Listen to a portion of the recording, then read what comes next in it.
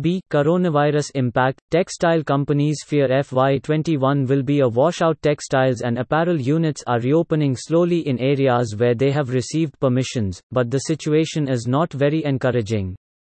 Companies like Century Textiles, Gokaldas Exports, Filatex and several medium and small units in Karnataka, Ludhiana and Tirupur regions have started operations at 25% capacity.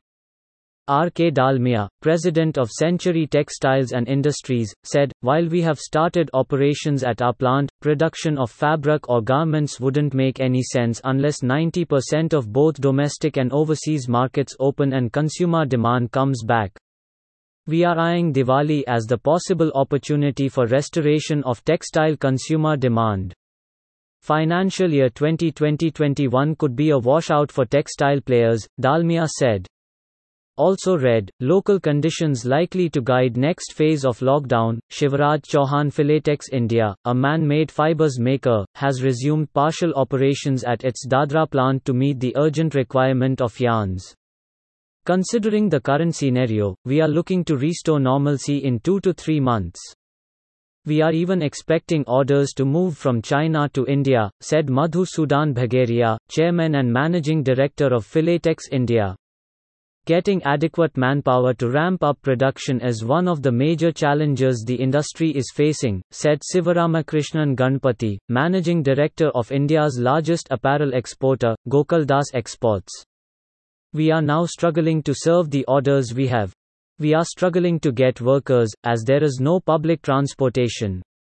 If we don't serve orders, people may shift back to Indonesia or Vietnam, wherever there is capacity.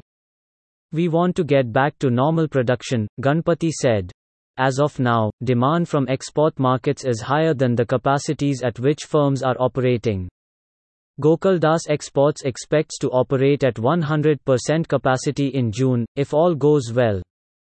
Also read, hike GST, but allow input tax credit for QSRs that employ many. Amit Jatia. To address the labor issue, Asaktivel, chairman of Apparel Export Promotion Council (AEPC), said the government should consider allowing 12-hour shifts instead of 8 hours with normal wages.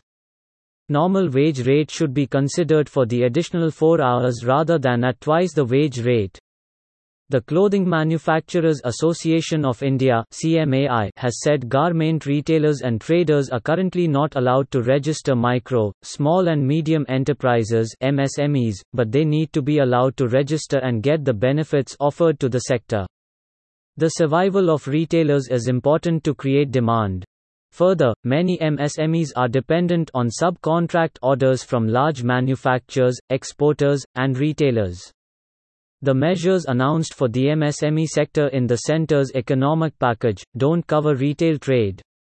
Since the entire value chain is impacted, support package has to be made available to the entire textile and apparel value chain.